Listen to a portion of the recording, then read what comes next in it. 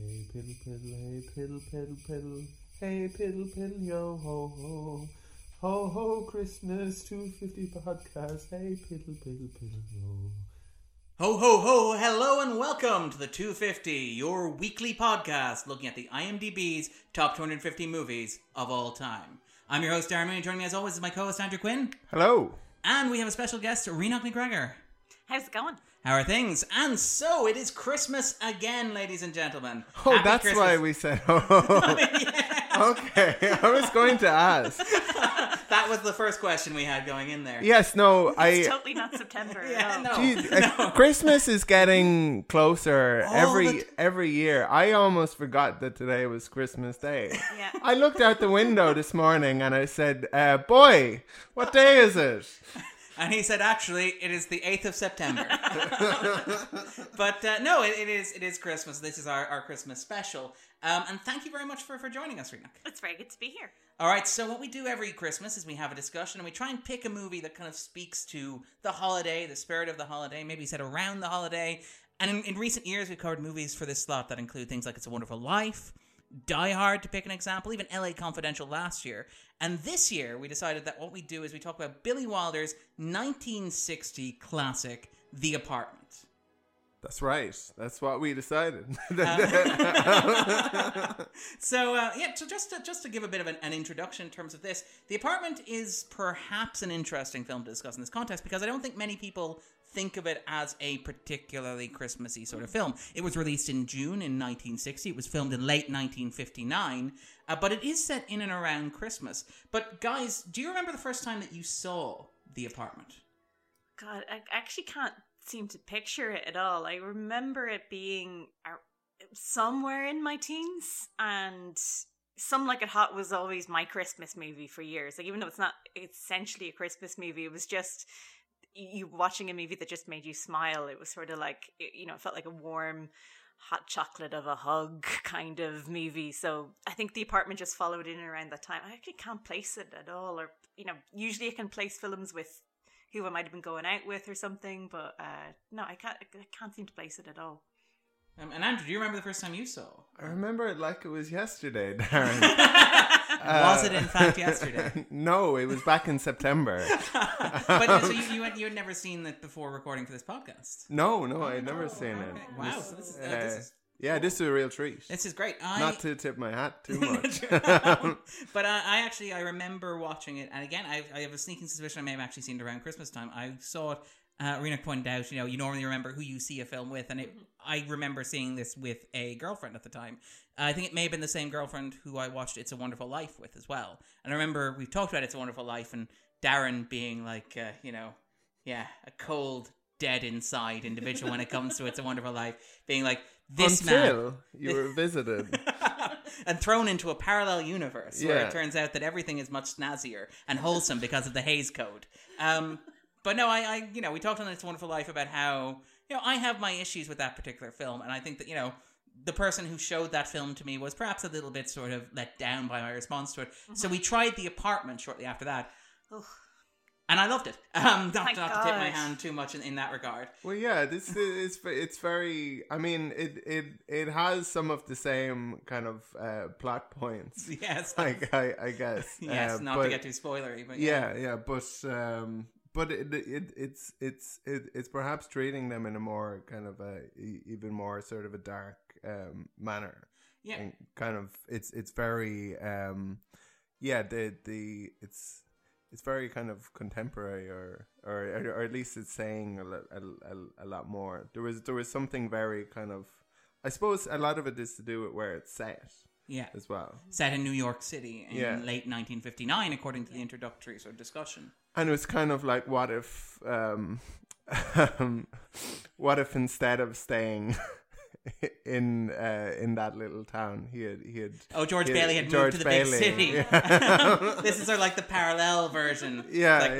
Meanwhile, Pottersville is happening because C.C. Baxter is working at this gigantic anonymous insurance corporation. Why am I always obliging myself to these small town people? I go away from the city and oblige myself to the big folk. Yeah. No one's going to push me around in the big city.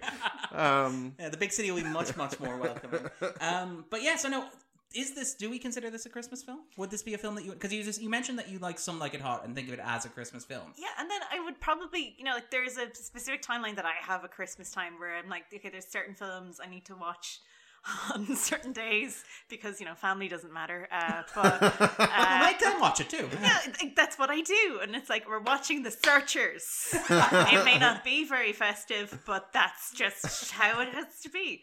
But LA Confidential, because of bloody Christmas, has to be a Christmas Eve movie. Probably Some Like It Hot on the day itself, oddly enough, but New Year's Eve is reserved for The Apartment because of the penultimate scene. Even though it's not like the bulk of the film is Christmas, but it's the. I think it's just once Auld Lang Syne is in a movie, it's a New Year's Eve movie, and it just has that kind of vibe of starting fresh. And this is without actually giving away any spoilers yet. It is a week from Christmas to New Year's Eve, so to me it's a New Year's Eve movie more so than Christmas movie. All right, so we may have to adjust the schedule. Yeah, we're out by a whole week. Well, you can listen to this either now or pause next it week. and That's what save it for the day in question. Or if Rise of the Skywalker came into the charts, you'll probably be listening to this around New Year's as well. But that's a whole separate podcast discussion of itself. So I guess then before we jump into talking about the film in a bit more depth, we have 3 questions that we use normally to sort of start debate. So the first one of those is, do you think that The Apartment belongs on a list of the 250 greatest movies ever made? Absolutely. It's and probably tying into another question that you're probably going to ask is it one of my favorite movies of all time? I think it's never left my top 5 films of all time. Wow. It's just always been, it's just had a really sincere personal place in my heart. I just really love it so much, and I think it's because it's so cinematic. It gives so much weight and emotion and humanity to a story that doesn't feel like it kind of deserves to be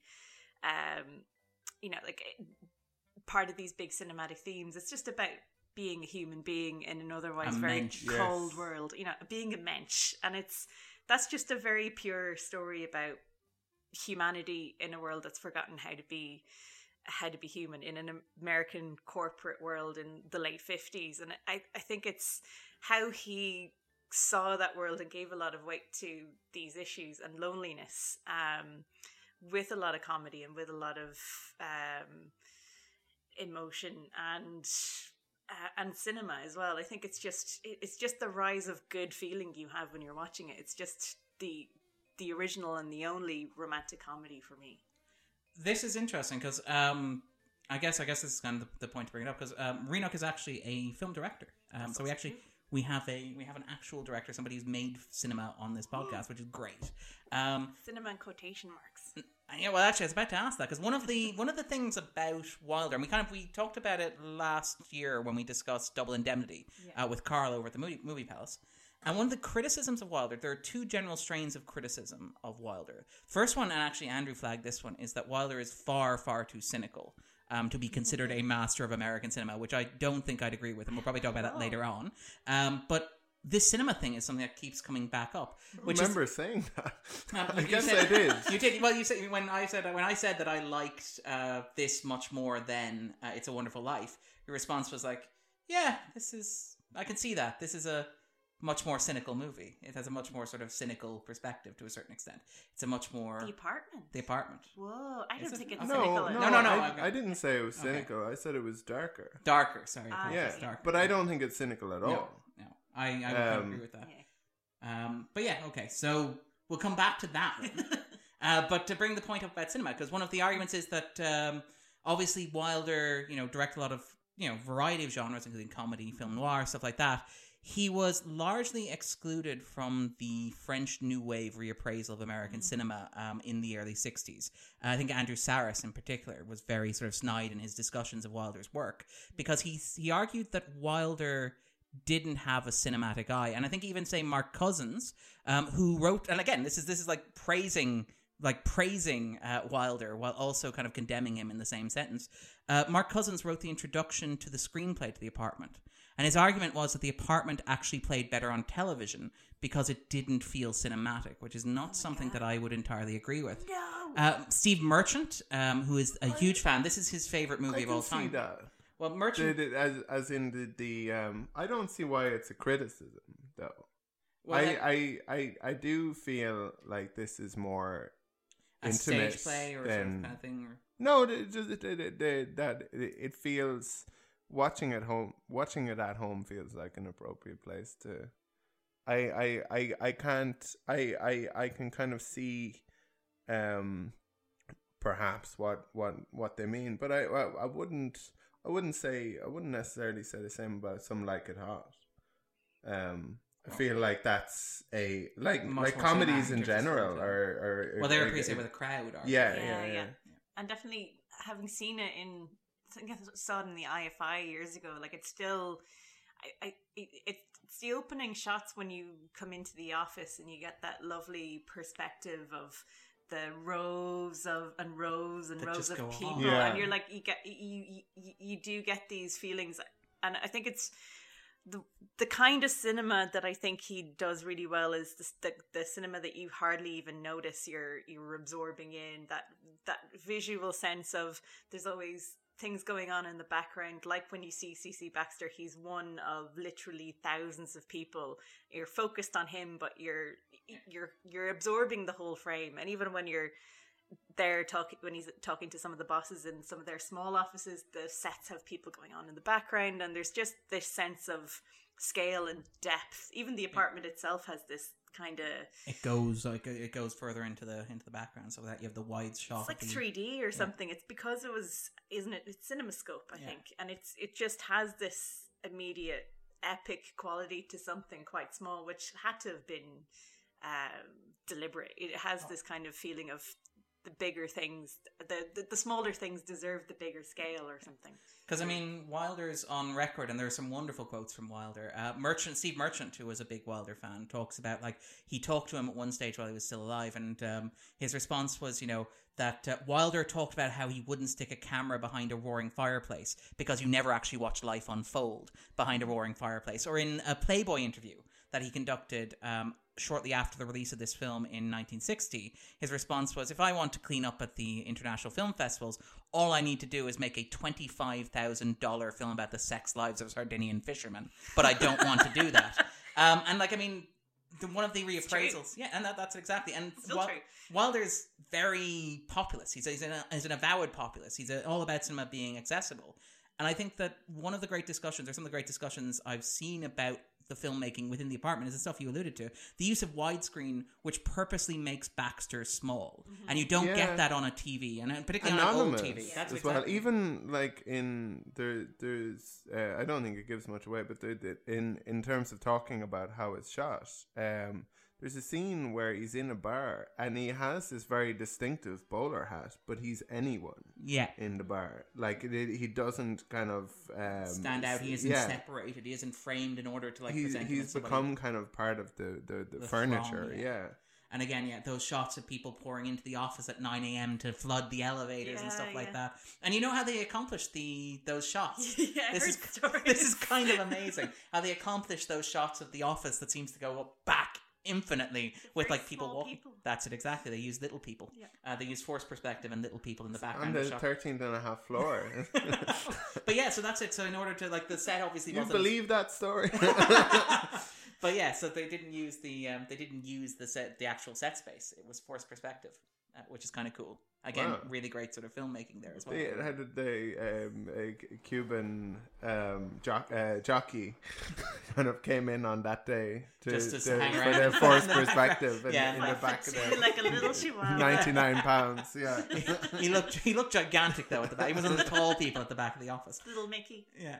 And Andrew, what about yourself? Do you think that this is one of the 250 greatest movies ever made?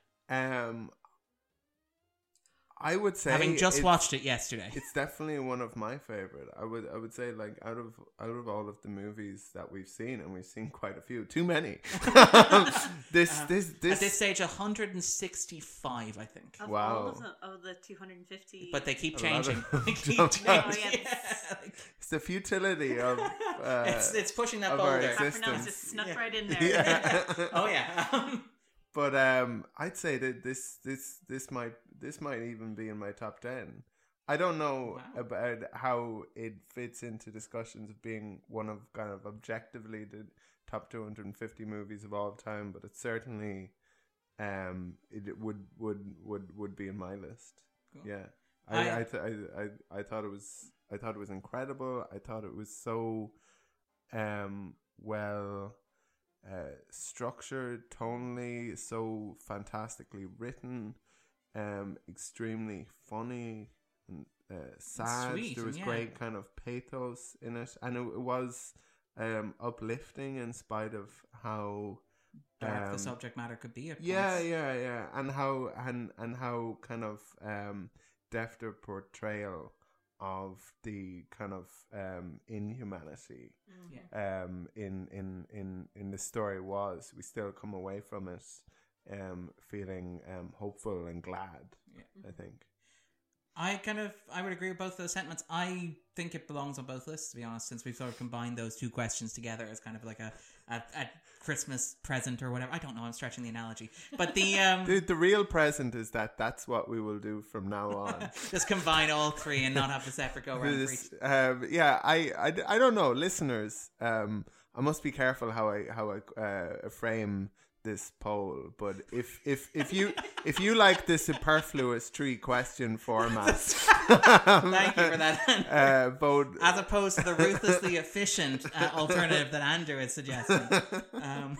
We'll take I think the only solution is another referendum, Andrew. But yeah, I would agree then on both counts. I think that it does belong on the list. I think it is a fantastically well-made film, just in general, but I also think it's a fantastically important, influential, and kind of like just capturing a certain aspect of life, as Andrew pointed. And again, this is the thing where we talk about these things, and what is the best movie ever is an inherently subjective question. How do you even measure such things? But for me, I don't know. You get like a couple of hundred people on the scale, internet and an 1 to 10. x-axis, a y-axis. Is it like that scene in Dead Poets Society, where we're judging the value of poetry based on on a graph? Yeah, but we haven't introduced that into the format of the show yet. There are going to be some changes in the new year. Yeah. We're going to have watchability. Yeah. Let us know whether why do I feel like I'm the CC Baxter to your Sheldrake? I'm like, Andrew, I prepared a list of documents here. I've graphed it. If you look at the grades here, and Andrew's like, it's New Year's Eve. Just take it easy, Darren. But yeah, no. If one were to insist on kind of this sort of measurement and to try and make it, I suggest there are a number of criteria. I think that, is this film universal? Does it speak to the human condition? I think this does. Mm-hmm. Does this film also say something very particular about the moment it was made? Somehow paradoxically. And I think, yes, this does. I think this captures a moment in cultural history. I think this is a snapshot of a point in time. And we'll probably talk about that when we get to the second half as well. It's, Andrew's very fond of, again, the kind of the cliche of it'll make you laugh, it'll make you cry. This does both things. I was watching it yesterday in preparation for this. Have you seen the trailer for this? I have not seen the trailer for this. It's like, it has laughs, tears, and action. Oh, like guess what the action shot is. Like, because there's exactly. one action shot in the Exactly. entire film. So I'm fairly sure I know which one they use. Yeah. From your Marlon Brando impersonator. But, yeah. Showcasing Jack Lemmon's comic talents and his versatility. And Shirley MacLaine as a darling woman. Look at her. Look at how sweet and nice she is. Oh boy. Welcome to 1960s film advertising. It's when you long for the day of Alfred Hitchcock just wandering around a set promising you that a movie will be good. I mean, they're right. She does bring a warmth to the screen. Yeah. But yeah, okay. But yeah, so I think the film does capture that. And so I think that there's an argument for it in those terms. And also just, I was watching it yesterday and people are coming into the room and getting stuck watching it, which is always great. That's always a good sign when you have a movie on for yourself and when people kind of come into the room and sort of get stuck in its orbit. That's always a kind of a testament to the movie people itself. Just come into your apartment, like into your house, like they belong there. Yeah.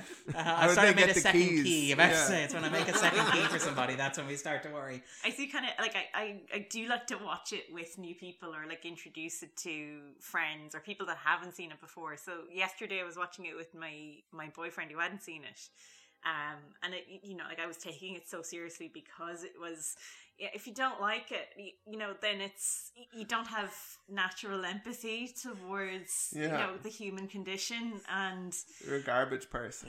Yeah, and it's like, no judgments on this podcast.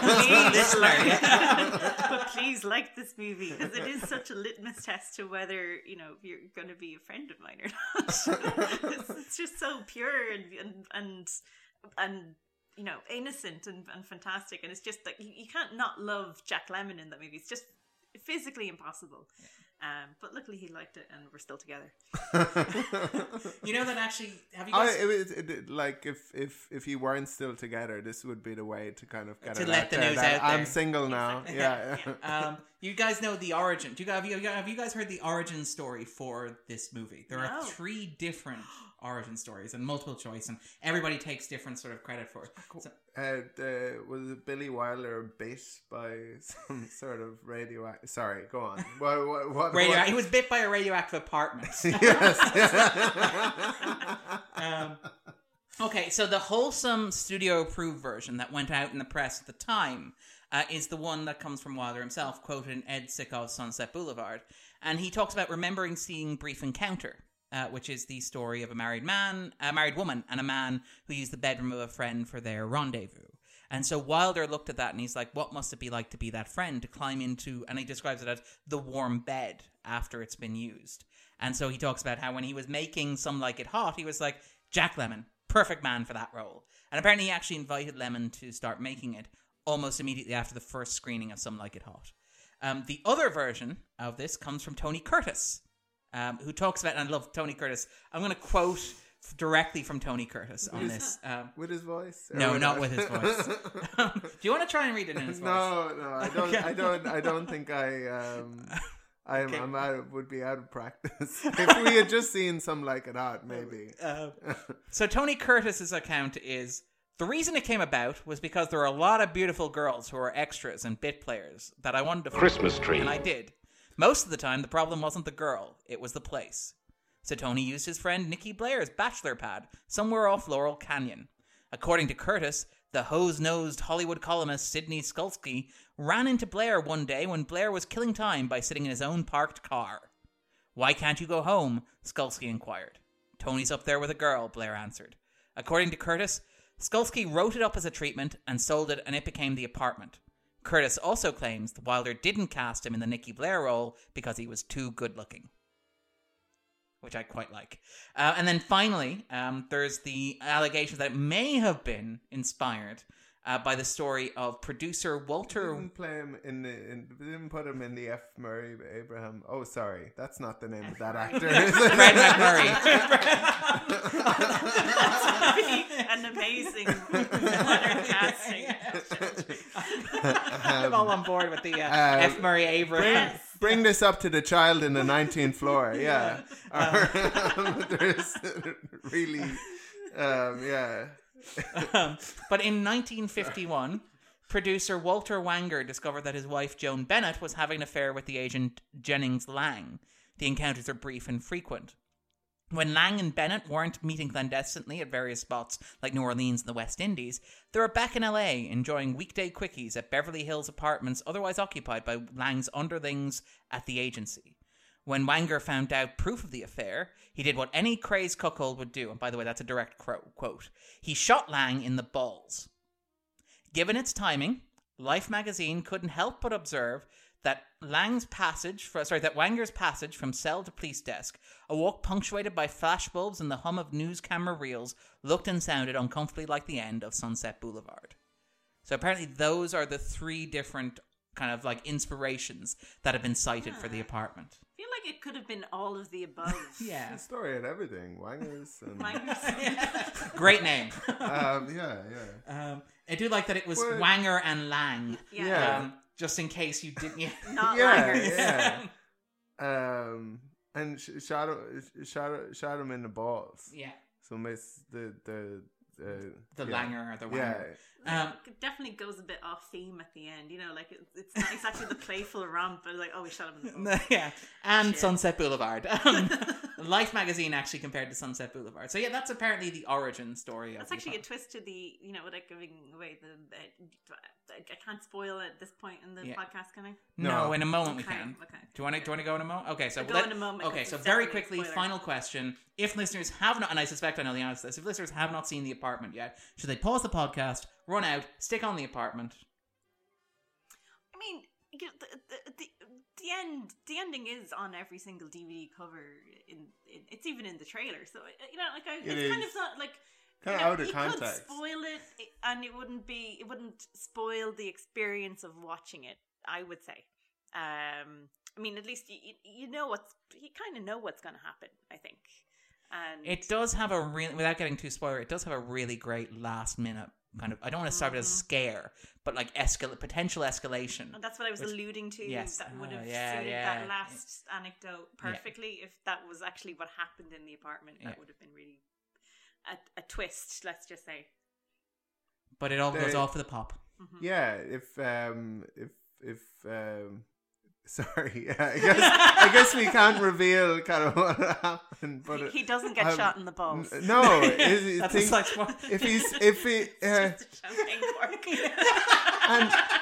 and when you read about people shooting themselves, and when you read about people killing themselves, it sounds so simple. But what do? You put it in your mind? Do you put it against your head? Do you shoot yourself in the balls? I don't know. These are tough questions. It's like that last one. Definitely don't do that. Listeners, just to be clear, it was definitely Sheldrake shooting him in the balls. All right then. So I think we would all recommend that people watch it. Oh my god, absolutely! And you're in for a treat if you haven't seen it yet. And if you don't like it, then you're not going to be my friend. Sorry. Yeah, this is a test of what kind of person you are. heavily moral in this podcast. Yeah, the 250 tries not to be judgmental. We're not going to recommend you watch it. We're going to insist you watch it, and then judge you based on your opinion. Yeah. And the 250 is a very welcoming podcast. It is. The Christmas spirit. Like Merry Christmas, everybody. Whether you like it or not, we still want you to listen. You wouldn't be our worst listener. And watch it with family, so you can judge all of your family as well. Yeah. This is what Christmas is about. All right, on that note, we're going to segue neatly into the spoiler zone.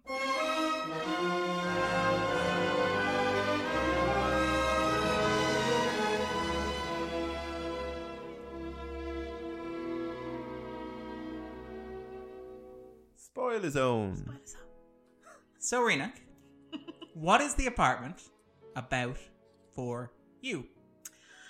Ooh, I mean, I think it's I think it's about loneliness. I think it handles that theme so perfectly, because it's not really about loneliness. It's about a guy who gives a key to the bosses in his office, and he's trying to climb a corporate ladder, and he's doing that quite well. But it's like it's so well written because it's the theme that just doesn't start to percolate until he starts falling in love with Miss Kubelik, and it's about when he starts to realize how lonely he is and how much he needs to be a human being, be a mensch. It's about that these are the things that actually really matter. It's how high you can climb on a corporate ladder, and how, you know, how much you're told you're supposed to make, supposed to earn, you know, what kind of person you're supposed to be, if you're supposed to use people and throw them away and just forget about certain things, and just, you know, the live fast,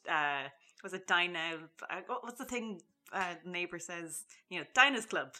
You know, live now, pay later, Dinah's Club. It's these are the things that we get caught up doing anyway, and this is why it's still really it still really fits no matter what time you watch it in. It's about the kind of life you want to live.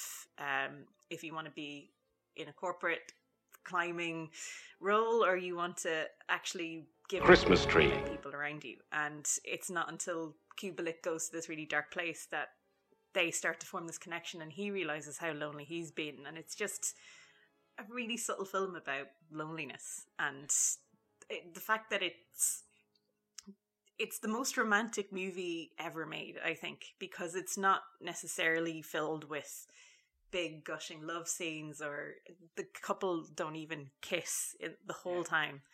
And there's all these other people having affairs and falling in love, and the person you love is never exactly going to be in love with you at the same time. It's just a very pure film about two people who fall in love at the right moment, who see each other at the exact right time, which is a more realistic love story than... You are meant to be together, you were star-crossed, destiny pulled you together. Exactly, yeah. There's two people in a building and she's in love with someone else. You're both very lonely people being taken advantage of, and the miracle of the film is you happen to see each other at the right time. And that's the beauty of it, I think. And I really like the kind of ambivalence of the love story. And what I mean by that is that it's not just a story, a positive story about love, because to have told that story would be only kind of half of the kind of what we know about love. It's not just it's also about how it's about how vulnerable love can make you, and it's also about how powerful love can make you, and kind of about that it could, because for Kubelik it kind of destroys her initially, and her love for Sheldrake. For Sheldrake, but for Baxter. For Baxter, it uplifts him and it makes him kind of a better person. Eventually, it does. I mean, it also shatters him as well. I mean, to get back to what Rioghnach was saying there, this is one of the things about that criticism of Wilder as being overly cynical. Because again, this won the Best Picture Oscar in 1960. Oh, that's right, yeah. And was seen as being a kind of a very strange choice for the Academy to have made. It also won Best Director and Best Screenplay as well, which Wilder collected as well. Mm-hmm. Apparently, he was told when he went up to collect the Best Screenplay Oscar, now would be the time to stop, Billy. Which is like, basically, this is as high as you're going to get, coming off the back of Some Like It Hot, winning the Oscar for this. I think Wilder is, in some of his more candid interviews, has talked about after the fact that maybe there was some truth in that, because some of his films after the fact didn't quite hit the same mark at all. But again, when you're hitting that level, and you're hitting that level back to back as well, doing Some Like It Hot and doing this, that's like, not being able to consistently hit that is not a bad mark against you at all. He was a big selling point for this movie. He was. The poster. The poster has from Billy, Some Like It Hot, Wilder. He was a huge selling point for this. But the thing is that his films are generally discussed in terms of being cynical and being jaded. And we talked a little bit about this again when we talked about Double Indemnity. But there's an incredible humanity in his work, and I think it's exactly what you're talking about there. It's the idea that Wilder doesn't necessarily present the world as we would like to imagine it being, as being sugar-coated and full of people who are sweet, sensitive, caring, and are always looking out for each other and everybody else. Wilder tends to see the world, I don't want to be overly cynical or pessimistic, but as it is to a certain extent, where you have that discussion from Kubelik, where she's talking about, the world is two kinds of people, the people who take and the people who get took. And Wilder's films throughout his filmography tend to be about that. One of the recurring themes that's been spotted in his work is this idea of exploitation, of people exploiting kind of systems or each other, or taking advantage of people and various things like that. But it's not just that, though. No, it's not just that. But that's what I'm getting at, is that he has a reputation for being cynical, I think, because of that. But at the heart of each of those movies is something resembling, like something very human, very passionate. The idea is be a mensch. The idea is that Wilder, and again, I don't want to oversell it and make him seem overly sentimental and humanist. I mean, in his own interviews, he dismisses the idea that he's overly sentimental or humanist. But I think that maybe he believes, or looking at his films, I can believe that he believes that people are decent and good. It takes work to be decent. Yeah, that's it. It takes work to be decent and good. It's really easy it's easy to be cynical in an already cynical world. And I think that's why I can see, I would never have classified him as a cynical filmmaker, because I think there's such a spark of humanity in those characters. The world around them, is completely cynical. That now I didn't even think about what, like the world in The Office is quite dark, and it's done with such humor, but like it was incredibly black humor for that time. Like all of that. I mean, we can talk about it now. Like the film has a climactic joke which hinges on the idea that, oops, maybe a suicide happened. Like that's one of the film's last jokes, is maybe Baxter killed himself, which is incredibly dark for not only for a Christmas film, but for a 1960s kind of black. He tried to kill himself, like we're told. Yeah. And ended up shooting himself instead in the news. And you've seen him packing up his stuff, so you're like, and he's like, I don't know where I'm going after this, so you believe it's possible. You've seen him take the gun out of the drawer. Now you saw him put it in a box, but that means you've been reminded the gun exists. He put all his stuff in boxes and then was going to wrap them in plastic. So that none of the stuff got anywhere. And then finally, it's like, oh damn, I wrapped it in plastic and I left a gun in the box. So even things like, but Kubelik coming up the stairs and hearing the sound, which sounds like a gunshot. It's a gunshot sound. It's like, even listening to it last night, it's like it's. I remember watching it in the IFI, and everyone in the cinema was like, "Oh God!" And people actually got really, really scared that it was a gunshot. And I was like, "But it's so obviously a champagne cork." But it sounds like a gunshot. Yeah. Like they clearly just used a gunshot. But that's how dark the sense of humor in the film is. I mean, even past that, the film's closing line, where Baxter confesses how much he loves Kubelik and how much he's decided that he needs her, and how wonderful she makes him feel, and her response to that, again, one of the greatest closing lines in cinema, along with, again, back to back, two of the best closing lines in cinema, back to back. So nobody's perfect, and some like it hot, and here you have shut up and deal, which is just beautiful. It undercuts the saccharine sentimentality. So you get that there. You get the sweetness and the warmth. You don't get the I love you back. You don't get the absorbed in a embrace and a big Hollywood kiss. You get shut up and deal, which just feels so perfectly like they can. They can make this work. They can make that work. It's not about the kiss. It's not about the big Hollywood moment you're aching for. It's just about them seeing each other at the right time. It's just so perfect. And it's okay as well with her not quite being where he is yet. Given where she's been. Yeah. She's just run away from the love of her life to go and be with him. So and is like a week away from a suicide attempt as well. Again, this timeline is really crazy in this movie. When you watch it again, you're just like, this is a Christmas tree. But that's it. Climbed the whole corporate ladder in a week. Well, this is the pivot point of it. So that, I think we're talking. Rioghnach mentioned earlier. I think that the film opens around Halloween-ish. There's a mention of a Halloween party early on. Yeah, there's last week there was a Halloween party, so we're out of liquor, there was a reference to a Halloween party. So it was November 7th, maybe. And then there's a kind of a cut in time. There's a jump in time up until around about Christmas Eve, and then in the film's second act, right? And again, this is the thing where you talk about Wilder sort of not doing what you expect from a sentimental romantic comedy. The first act is all almost kind of screwball, comedy of errors, comedy of kind of comedy of manners to a certain extent as well. Famously, he told, I think it was Paul Douglas, the actor in 1959, Wilder was walking with him from dinner and said to Paul Douglas, I want to make a movie about a 7-letter word that begins with F and ends in G.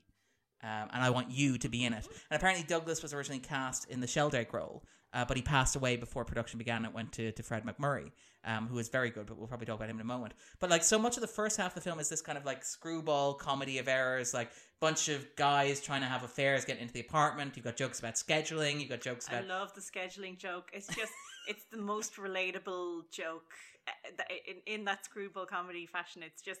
Who hasn't tried to move a date and go can you do this? Can you do it? It's just perfect comedy. Yeah. And again, the juxtaposition of doing that, but with adultery and with an affair and with the use of your own apartment.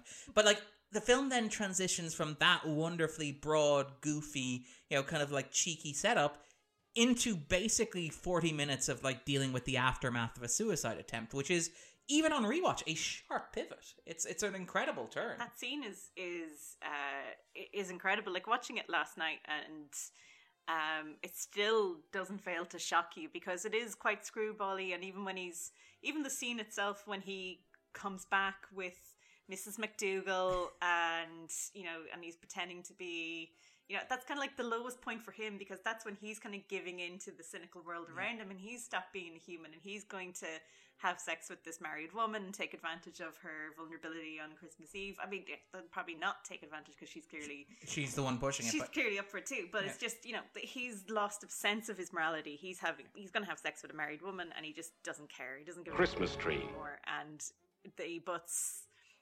the scene is really funny because he's walking around with the gloves and he's like, he needs to, and then he runs out you ought to buy yourself a new refrigerator, and he runs out the door. I didn't mean right now. Which is and great. Like, oh my god, she's taking pills, and it's still really funny. What the hell is this? And the minute the kind of cha-cha music stops, yes, the tone is just like a drain in the room because you hear her throwing up, and Dr. Dreyfus is pumping her stomach. Yeah. And then all of a sudden he just like slaps her in the face and gives smelling salts, and then he stays on that shot of her slapping her face for like what seems like way too long, and how shocked Baxter is as well. Yeah, and I mean apparently while the coffee, the pot going off in the background, it just is so tense. Well, Wilder apparently had a physician on set as well to check that sequence to make sure that it worked, and his response was like apparently the cut that he used in the film. He was told that he was not slapping her hard enough by the physician in that situation. We've seen too many Hitchcock and Tarantino movies. I was certain that you were going to say Billy wasn't sure he was that he was slapping her hard enough, so got in and said, "Here's how you do it." Yeah. Said, "Excuse me, Dr. Dreyfus. I'll show you how to film this scene." But no, apparently Wilder couldn't do it. He didn't want to put McClane through a retake with a harder slap. So apparently, because it's pretty tough as it is. Yeah, it's not an easy scene to watch. It's quite jarring. What's remarkable, actually, this is interesting. She is fantastic, by the way. McClane, yeah. In that scene, even like she is so talented and so charismatic, and just. She really kind of knocks it out of the park, and she has a lot to do in this movie. Oh, she has so much of a range to play because she is quite like sweet, almost manic pixie dream girl. You're the girl of my dreams, so I'm going to apply this idea of who I think you are. Then when I find out you're not who I think you are, I don't like you anymore. But it's just the idea as well that like when she has that chat with Miss Olsen at the Christmas party. Yeah. And she comes in and you see the mood completely drain out of her face. Yeah. She's like, I haven't seen that many female comedy heroes that are depressed and, and can't crack a smile. She's not relying on these sort of common tropes that would have been very common at the time to be leading lady. She's depressed. She's sad. She's weighed down by actual complex feelings, and it's so relatable, and I don't even think it's that common now. That's exactly, I was kind of thinking that, because it's like I remember watching it and being almost surprised by the complexity of Miss Kubelik as a character, because the film is very much, it's from Baxter's perspective. It's like you're introduced to Baxter, he's the one who gives the voiceover, and when you're introduced to Kubelik, it's often through his eyes. Yeah. So you're sort of thinking that, like, and particularly in that opening stretch of the movie where he's immediately attracted to her and be smitten with her, and you find out that she's, having an affair with Sheldrake as well. Yeah. Your gut feeling is that the way the movie is going to play this is going to focus on how he feels. And a lot of modern comedies even do that now, because I remember even things about like 500 Days of Summer, which was seen as being at the time revolutionary for having this idea that what if this girl who this guy was attracted to was more complex than his depiction or imagination of her would be. And I mean, I really like 500 Days of Summer. I think that it's a more complicated movie and it's got a really complicated legacy. But I think that, like, going back and watching The Apartment, all that stuff is there in that movie. Kubelik becomes more complex and more multifaceted and more developed in that second half of the movie. And in fact, the way in which the movie wrong-foots you to a certain extent in the first half is very clever, I think. It's so clever because it has him coming out of the elevator and, like after she gets the slap in the ass and people are like, no, everyone's trying to run at her and no one wants to, she just won't give us a date. Like, what's her problem? And like, it could be that she's just a nice, respectable girl, and look at little Lord Fauntleroy here. but again, that's the thing where it gets at the difficulty of being a mensch or being a good person to a certain extent, is because of how, like, because there's a sense in which Baxter is genuine, and maybe she's just a decent person. Maybe that's what it is here. And the immediate response from his co-workers and superiors and the men who control his career and his financial future is man up, Yeah. But then it's also how he sees her in that moment. He sees this kind of Girl Scout. He's polite to her because, and there's just a because reference of her uniform, I'm not a Girl Scout. Exactly. I love that, because he just sees her as this perfect girl, and he takes his hat off and he thinks she's respectable in that kind of 50s sense. So when he finds out that she's actually just another mistress, there's a reference of, you were only in my elevator twice and you didn't take my hat off. It's like he's oh no, wait, that was actually that was after. Yes. That was after, yeah. When he finds out. Yeah. I think he's embarrassed of himself though as well, and his affection for her. Like, I suppose maybe it's both. Like I didn't, when I was watching it, I suppose maybe it could be interpreted as that he had kind of went off her or was disgusted by kind of the thought of her and Sheldrake. But it felt more that he was embarrassed kind of in himself, and that that he actually did have feelings for someone in the otherwise cynical world, which I think that's why he crashes so hard when he finds out as well. Well, it's the great shot when he finds out. And again, like, this is the thing where perfect use of props all the way through the film. People talk about like Wilder as not being a very visual storyteller. That shot of him, so he hands the compact back to Sheldrake, explains that the mirror inside is broken. You get a shot establishing the mirror inside is broken. And when he's putting the hat on and he wants to know what he looks like, she gives him the compact with the broken mirror. And again, Wilder, who is like notoriously self-critical. In fact, Wilder, I think when asked for his assessment on the apartment, I think 50 years after the fact, not 50 years after the fact, but say 40 years after the fact, shortly before he passed away, I think by Cameron Crowe, who wrote it. Cameron Crowe took time out from his directing career to write a book, a book-length interview with Wilder, who apparently is a fantastic subject, as you might imagine. Wilder's like assessment of the apartment was, that's pretty good, which is kind of amazing when you look back on your work. But even then, like, he talked about, like, with Crowe, how he would like to tinker with things. I would have thought, for example, in hindsight, would he give Lemon's character, would he give Baxter a limp in order to make him seem more pathetic or more sympathetic and stuff like that? But he's described that shot. Yeah, he's been shot in the knee. You would expect he would have a... Yeah. So, like, I mean, even then, like, so, Wilder's not a man who's particularly, like, proud of himself or sort of up himself to a certain extent. He's very candid about what he sees as his work and where it could have been improved and what shortcomings he feels it has. But he has described that shot of Baxter looking at his reflection in the broken mirror as a perfect shot. As one of the most perfect things that he has ever done as a director.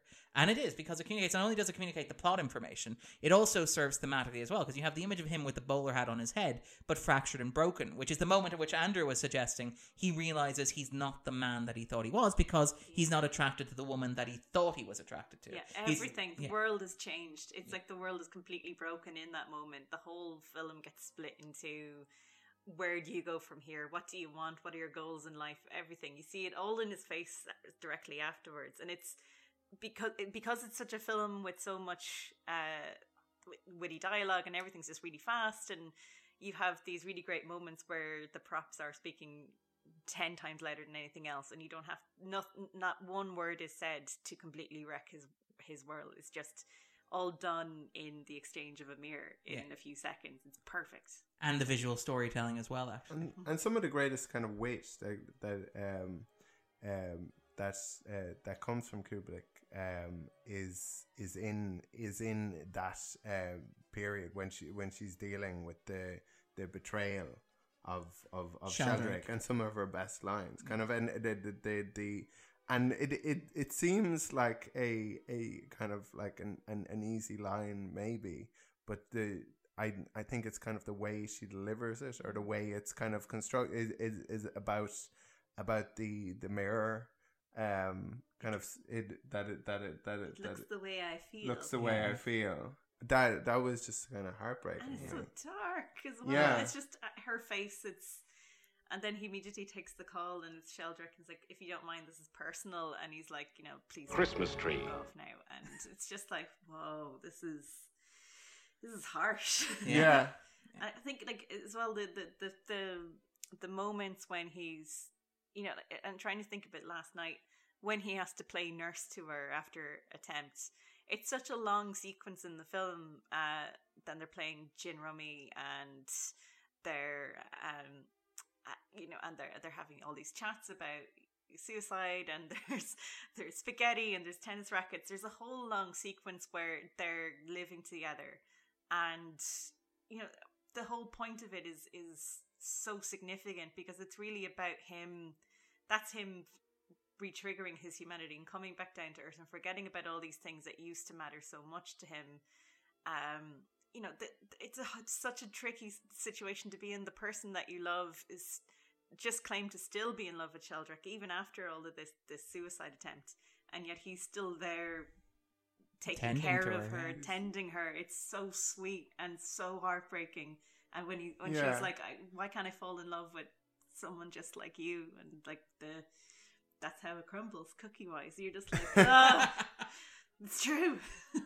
Her and then the at the end of the movie, her coming back and playing the kind of gin rummy is kind of an acknowledgement of that time that he spent kind of like nursing her and cooking for her. Like, actually, I'm going to come back and finish this because we never...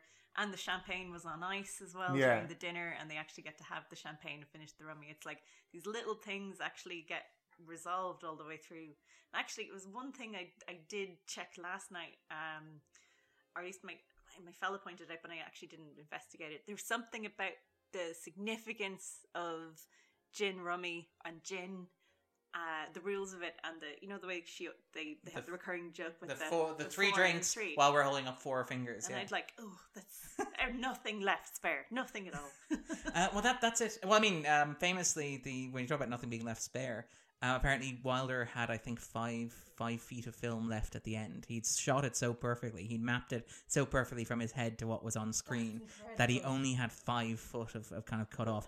Again, in that Playboy interview from 1960, he says, like, if I've done my job right, the only thing left on the cutting room floor are tears, chewing gum, and cigarette butts, which is kind of a wonderful Billy Wilder line.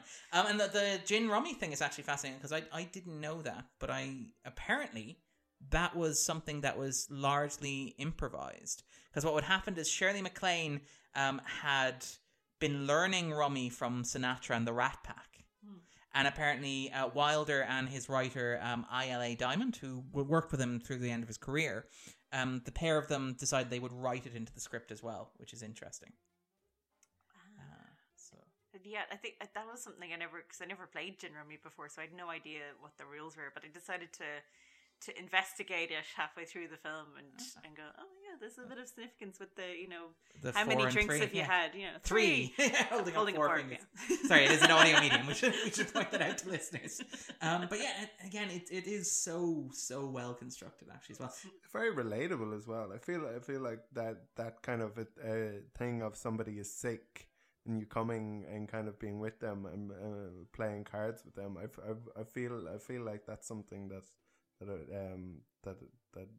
I think that's something I've done myself like a few times. Or someone's been low, tending to really bad rut, and you just need to sit with them and go, it'll be great. What do we do now? Let's just do something silly. Play cards, yeah. The idea of kind of it being a sort of a caring thing is like caring is maintenance almost to a certain extent. It's like it's not the big moments, it's the little moments that exactly, make it. And it gives so much weight to that and so much cinema to that because it is in the apartment. It's in this tiny little snug place, and it's still in CinemaScope, and there's draining spaghetti with a tennis racket, and there's silly things happening constantly, and there's the other kind of cook. Sorry. But yeah, and it's worth noting as well actually that Wilder, and to get those 5 feet of film, he he didn't protect himself in terms of shooting. He avoided shooting close-ups unless absolutely necessary. Because apparently this was a thing at the time. Again, this would be the late 50s, early 60s, where a lot of directors would have only had first cut privilege on a film. So what would happen is a studio head like Selznick would come in and would be like, okay, well, you're going to cut here. What Wilder had discovered as a director was the best way to protect yourself from that sort of thing. Only shoot certain amounts of footage. It's to only shoot exactly what you were going to use. So when they're like, okay, but now we want a close up on his face here, you're like, well, we don't have that, I'm afraid. You're going to have to use it the way that I put it together, which I quite like. It's a wonderful sort of like Billy Wilder rebel in the studio system sort of thing. So that's when he's quite cynical. Well, it worked. It worked very well. Actually, in terms of, because we kind of brought this up a little bit earlier on, we were talking about like the difference between Baxter and Kubelik and how Baxter sees himself and kind of like what kind of man he is and whether he's kind of coming to terms with kind of Kubelik as a woman who's having an affair and who's not like, necessarily like the stereotypical idea of this kind of romantic princess that, he'd been conditioned or kind of grown up to kind of want or expect. Is it worth noting that this movie positioning itself on the cusp of like the 50s and the 60s, that there seems to be, and again, I don't know if I'm reading too much into this, but if there's a sense of push and pull between the two. Because one of the things that I think about, and obviously, again, this is one of those things that is only obvious in hindsight, but things like the sequence in which he's looking at the mirror and sees his cracked reflection. He's trying on the hat and trying to find a way to make the hat look good. Yeah. While at the same time in American culture, the hat was in massive decline. It was seen as a representative of a kind of declining class. The same year that this was released, there would be the stories of, again, this is an apocryphal story, and I don't know if you guys know this, but it is apocryphal. It didn't happen, but it became a myth that Kennedy didn't wear a hat at his inauguration, and as a result, hat sales plummeted. What actually happened is that Kennedy was one of the rare presidents who didn't wear hats at social functions just in general. He did wear it at his inauguration, but hat sales have been in decline since the late 20s, but they dropped significantly in the early 60s, late 50s, early 60s as well. And wearing hats was seen as being kind of something that was outdated. Especially a bowler hat as well. The junior executive model. It just felt very, like, because he's asking her opinion, like, is this how I should wear it? And is this what a man looks like? Because this is post kind of Rene Magritte and like his use of the bowler hat to kind of symbolize that kind of anonymity and kind of conformity, and where it had been kind of a mark of status. Where and then became this thing that you spoof. Where something of mockery. And I suppose it gets used by the then in the Avengers, not those Avengers, the different Avengers, the ones that we covered with the one on the bottom 100. Not the one on the top 100. It is worth noting, actually, just in terms of that, Robert Krupwich has argued that like his theory about what killed hats, and I kind of love this, is that what I love that you've done research on this. Well, Robert Krupwich argues killed the hat in American culture is actually the Eisenhower invention of freeways and the advent of like commuting to work in a car. Because the logic was, if you were on a train or if you were on a bus, you had a lot more headspace, so you could travel while wearing a hat. Whereas if you're in a car, it's harder to wear a hat in a car because the ceiling is lower. Especially and it's much even convertible as well. Yeah, or a stovepipe. and it obscures your vision while you're driving as well. That was the advent of the sunroof. So that you could wear your hat while driving. That was sadly a last-ditch effort to save the hat. It didn't quite work out. So and that's how sunroofs were born. Highways killed the hat store. I thought this was an interesting anecdote. I thought it was nice and sort of tangentially related to. But like throughout this, you have this idea of, and again, I'm maybe reading too much into it, but this idea of culture becoming gradually more kind of liberal and kind of like you're escaping the straitjackets of the Eisenhower era, where you have like, and again, this would be a huge influence on things like It's not a cautionary tale. No, not at all. About having affairs with married people. Yeah, it's sympathetic 60s. To her. Yeah, like, and it's you didn't have a film up until this point, or at least a kind of a film this popular that broadly made it a sort of given that people have affairs all the time. People have sex in general. Yeah, People, and that's the thing. They're not going to play cards in the apartment. They're going to have sex. And it was 1959, 1960. And the fact that that's the premise of a romantic comedy, a popular romantic comedy, is huge. The idea that the girl you love is actually having sex with someone else. Yeah. It's been introduced to the office, and it's like, oh, just so you know, everyone's saddling each other. Have you tried this new sex thing? It's amazing. Yeah. They brought it back from Europe after the Second World War. It is amazing. And I feel for Baxter that he's the one person who's like, oh, that sounds great. Am I going to get to do any of that myself? Probably not. No. Was it again another very wry Billy Wilder line about being taken serious as an artist, which is like, I could be taken seriously by the French if I shot a film with incoherent dialogue that was slightly out of focus, which I love how pithy he was about these things. But no, it is. Wilder, notably, again, that description, he wanted to make a movie about sex. Like, a large part of making The Apartment was wanting to make a movie about people who were having sex. That was not the 7-letter word was. Thank you, Andrew. Begins with F, ends with G. Filming. It was a very, very different film, but it is, and it's remarkably candid and non-judgmental. They don't make a big deal of it. They're not, No. It's not like you're being judgmental of Kubelik and it's not like, say, Forrest Gump, which was released 34 years later, and was still incredibly judgmental about things like having sex with people who weren't your one true love in inverted commas. Get AIDS. Yeah, that's it exactly. Yeah. It's like, hey, Baxter, I want to use your apartment for this thing. It feels great. I just want to do it all the time. But yeah, no. Sorry. But it's remarkable that, and again, it's a G-rated film, which is astounding to me, even now watching it, because it is so, we talked about how it's humanist and it's warm and it's loving, but it is so dark in places, and it's so candid about things like sex. Like, sex, suicide. There's even a joke that hinges on abortion as well. When Carl, the taxi driver, comes in to pick up Fran. Yeah, our Marlon Brando impersonator. Because of all the action. Action! And he comes in, like, how's the patient? And then there's the little thing of like, hey, say, what kind of doctor are you? Like, oh, no, not that kind. So I just took some sleeping pills. And but did you mean it was this is something simple, it happens all the time, and the illusion, they allude to abortion, I think, in that moment. No, Christmas tree. Yeah. Christmas tree. It is really dark. And again, it's G-rated as well, which is kind of interesting. Because again, that kind of speaks, I think, perhaps to the weird thing that exists in American kind of and film censorship in general, where it's like, how do you legally measure some content in this way? Because this feels like a movie that has a lot of that stuff, despite not all in the kind of witty dialogue. It's just it's just suggested as well, like I had to take Sylvia to the drive-in, and I'm too old for that. I mean, in a Volkswagen, and I hate to take advantage of you like I did yesterday in bed. Yeah.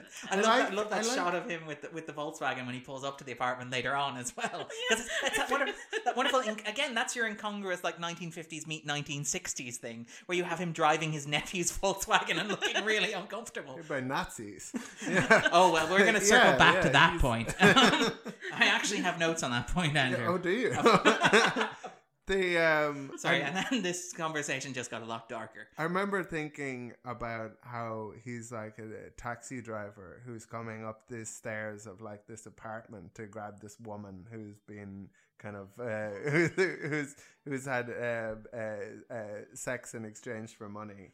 And thinking of him looking in the crack mirror saying, you talking to me? Yeah. The missing link. I love the idea of the apartment as the missing link between, like, was it on the waterfront and Taxi Driver. There it's like it is, the midpoint between the two of them right there. And Jack Lemmon and Harvey Keitel just blend into each other. Exactly. So but that being the idea that he has of what's Baxter. happening, what's happening in Baxter's apartment. It is worth noting this has been described as one of the great New York movies. Oh yeah. And in terms of, again, this is where you mentioned Taxi Driver. Is New York a character? In this, yeah, to use a cliche, to use a cinematic cliche. But it's in the Sex and the City quiz, like, which one are you? I keep getting New York. But it's been argued that it's very much in the style of those sort of films. Again, because when you mentioned Taxi Driver, oddly enough, is a comparison that keeps coming up in discussions of this movie, which isn't less surreal than you would imagine it being, because it's this portrayal of a New York that is kind of changing and kind of like going through this evolution. Because I mean, it's interesting. You mentioned this idea of like these, sort of like Mad Men style business executives and stuff like that. And this is where the Volkswagen comes in, Andrew. So I hope you're happy. You sort of teed up both of these. But you have this. What's interesting is that Wilder, it was Jewish, and we mentioned this in Double Indemnity, how Wilder's Jewishness is largely absent from a lot of his films outside of Stalag 17. The Apartments. There we go. Yeah, that's it exactly. So much Yiddish in it all the way through. And the apartment building, it's Mrs. Leibowitz is the landlady who uses up at Cape Canaveral. Yeah. You have the Dreyfuses next door as well. Be a mensch. But you have this sort of like this. Him with the no napkins. Which is perhaps Mrs. Dreyfus is the one character who takes it a little bit too far in terms of being a broadly drunk. But you know that the because obviously, again, this is the changing of the studio system and the guard and stuff like that, where a lot of the people who were running the studios would have been Jewish, but they would have conspicuously erased Jewishness from film. The point where apparently when Wilder and Diamonds showed the script to the studio, and they were like, "What, you want to put a Jewish doctor in this?" They're like, "Yeah." It's like, okay, I guess you can put a Jewish doctor in it. We have some suggestions. Groucho Marx. That was apparently the note that he got from the studio when it came to casting Dreyfus. It's like, can you cast Groucho Marx in the role of Dreyfus, please? Almost. I feel like Groucho could have maybe played this. Yeah. Just sort of toned down. But and he was the comedy as well in the laughs in the trailer. It's kind of like what is it? It's like, Martha, he's at it again. Yeah. Which is great. But I mean, it's been argued that, again, this is the thing, outside of Stalag 17, this is one of the few films in Wilder's filmography to actually focus on significant Jewish characters, in particular like a Jewish community in New York, or a Jewish community in America in general. And this is one of the things where it's also notable, for example, that the driving of the Volkswagen by one of the men who is exploiting Baxter, to pick an example, the fact that he's really disappointed that he has to go to the Guggenheim Museum. Oh, yeah. Don't like to have to appreciate that kind of culture, apparently, either. But what I'm wondering is, in terms of this being a Christmas movie, is the use of the Jewish characters, and in particular the use of the Chinese restaurant as well. Because there's that old joke about New York, which is like, where do Jewish people have Christmas dinner? And the answer is in a Chinese restaurant, to reflect the idea of how multicultural and how much a melting pot. What a joke. That's a straightforward quiz question. All right. It's like where I'll take stereotypes for 500. Where do Japanese people have KFC. Christmas? Yeah, exactly. KFC. Oh. Where you cannot get a seat in a KFC in Japan on Christmas. Really? Yep. Wow. Yeah. Okay. But yeah, so the idea is or in a Chinese restaurant in New York at Christmas. Oh. But yeah, but apparently like that's and it's interesting that like a lot of the sequences in the film outside of the office and the apartment take place at the Chinese restaurant as well. But the focus on, say, the Jewish community. And again, it's worth noting that for Dreyfus, like, Christmas Eve is just another working night, it turns out being. Yeah, and even for the landlady who comes up on Christmas Day and go, what was all that racket? Having a party at Christmas. So yeah, so it is very much like I wonder if that's something the film's getting at with regards to Christmas, because you have this idea of the Jewish outsiders, you have this idea of like Dreyfus who's working on Christmas Eve, the landlady who's like, what's this racket you're having on Christmas Eve? This isn't this is just a working day, that sort of thing. But you have even like the use of the Chinese restaurant as well, and you have this idea of maybe, and again, this is it tying into it being, for me, I think a really great Christmas movie, is that it's a movie about people who are left out at Christmas, if that makes sense, who are forgotten, who don't have the Sheldrake family Christmas. Because you have that juxtaposition when he rings up the Sheldrake residence on Christmas Day, and it's like, and again, I don't know if this is just because it was like, I was focused. Now it's flying into the flies, because it's the propagating in orbit. Excellent.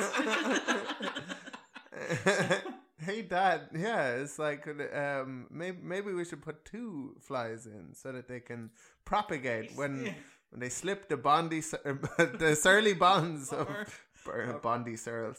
Bondy Searles of birth. I do love that Sheldrake's like, who taught you about sex? I only learned about it last week. Propagate? Yeah. Multiply? Yeah. Oh, yeah. Good stuff, son. Yeah. Chip off the old block. And it's like, and you can have a fly at home back on Earth. Yeah. What happens in space stays in space. Yeah. But I mean, even that, the Sheldrake thing, and again, this is, I don't know if it's Darren reading too much into it, because it was like hats, Kennedy, Eisenhower, 1959, 60s. But it's like the little postcard that he has from Sheldrake with the picture of the family together reminds me inexplicably of like that Nixon stuff in the 50s when he was guilty of taking money, and his response was, well, look at Checkers here. Nice, wholesome family. The kids, they just love Checkers. I couldn't give that dog away for the world. And maybe it's because Fred McMurray looks a little bit like Nixon with the hair and the sort of like the puffy cheeks. But that kind of Sheldrake family. It's like Nixon with makeup. Not boppy and sweaty. It's like Nixon. Nixon who's had time to do prep. Yeah, he would have been president earlier. Yeah, maybe if he none looked of like that Sheldrake. stuff would have happened. Yeah. And by the way, the casting of Fred McMurray is great here. And McMurray apparently, like, and again, it's great because my dad happened to wander in while I was watching it. It was like, that's the Nutty Professor. Oh yes, like he'd been betrayed. Like his childhood had been almost erased or destroyed by the idea of Fred. 1967's Nutty Professor. Yeah, like watching Fred. Was it 67? I thought it might have been. Oh no, wait! I'm thinking of Dr. Doolittle. Yeah, that one Best Picture. Jerry Lewis was Dr. Doolittle. Was Nutty Professor. Okay, what was Fred McMurray then? To the fact machine. Also known as iPhones. Yes. Flubber. I'm going to guess it's Flubber. Fred McMurray was in Flubber. The absent-minded professor. Oh, that's classic. This would be in my top 5 if it had some flubber in it. And we're back from the fact machine. Turns out that no, in fact, actually, you're right. Fred McMurray was not in The Nutty Professor. He was in The Absent-Minded Professor from 1961.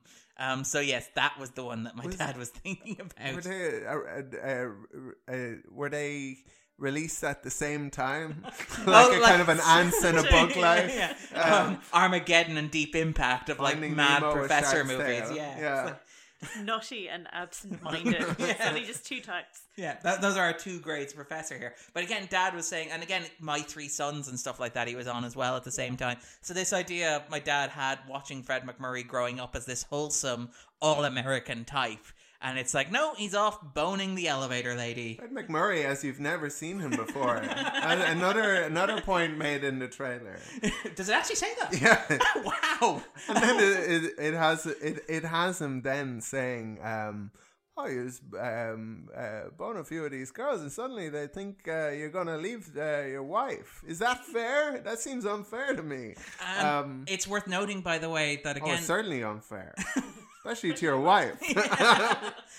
It's worth noting, by the way, again, this gets down to this idea of being a mensch and the idea of culture and the idea of how pervasive it is, and the idea of Baxter trying to be a man, is that later on when he's talking with Dreyfus, he uses the exact same line, and he like mimics, because again, there's this idea of like the men who run the company, including people played by my favorite Martian, Ray Walston, but setting the tone for like how men behave and how Baxter measures his masculinity. These and stuff are like his role models. Yeah, these are the men he wants to be. He opens the movie saying, "I'm not ambitious," but this story is one of ambition. So if these are the kind of if this is where you're going, you start kind of talking the same way and saying whys. That's the way the cookie crumbles. Cookie wise. Cookie wise, yeah. Yeah, and you have this idea of like emulating this idea of, and again, this gets back to that theme we were talking about there about being a mensch, where like it's Wilder believes that people can be good, but that there's a pervading influence, kind of like, and again, this is like the double indemnity type thing as well. But it's this idea that it's old insurance movies. That's it exactly, and very fixated on this idea. The Walter Neff and the insurance connection. Yes. And this idea of reducing everything to numbers and statistics. Like, I mean, even in the opening, like, narration, you have him talking about there being so many people living in New York that you could stack them head to toe and reach Karachi, for example. And talk about how many people work on each of the floors and how carefully all of the end times have been staggered so that the machine can operate efficiently and people can get down without crowding the lifts and stuff like that. You have this idea of it being a system and there being little room for humanity. Marbles. I think that was a big thing about like the American culture at that time as well, because that was quite a modern perspective of American society at that time, which was so corporate driven, post-war value systems of being part of a system that you were defined by the job that you were in, and that your reason to be is to go to work and be part of a working force, and being this kind of person because this kind of person is successful, and it's the idea that you give a lot of value of your life to corporation, which is essentially what people classify as the American dream. Join a company, stay there for life, and car in the driveway, mortgage on the house, 2.5 kids going to college, and that sort of stuff. And yet it's the reason it's stood the test of time is because that perspective has continued to evolve and remain as part of what the American dream is, part of what the value that we consistently give to our lives is where our name is on the door, and how we break down people to numbers instead of being present in your life and being a mensch. Well, even caring about other things, but giving more value to other things as opposed to the job you're in and the reason you're there. Even on those terms, it's worth noting that Baxter knows Kubelik best from her file. He which knows, is kind of creepy. Which is very creepy. very creepy. This is we must remember this is a pre-May 2018. It's before GDPR. I just proper looked regulation. Up your company file. Oh, so cute. Oh, he's a keeper, that guy. Don't tell the guys about how you know about my appendix being out. Wink, wink. Yeah, I'd kind of rather we had slept together and you knew it that way than having read my credit history and see my weight, height, social security number, where I live, who I live with, and it's totally normal. And he didn't know she was dyslexic. But I don't know if that would have been measured on the file actually at the time. Yeah, I didn't know that she had flunked the typing exam. Yeah, I mean, maybe he's a gentleman. He only read the first 3 pages. The one script pothole in the entire phone of the apartment. But that was all he needed. But I think there is something in that though. And again, like you're right, it is very. And watching it again, there was a real like, well, Baxter, maybe not the doing it.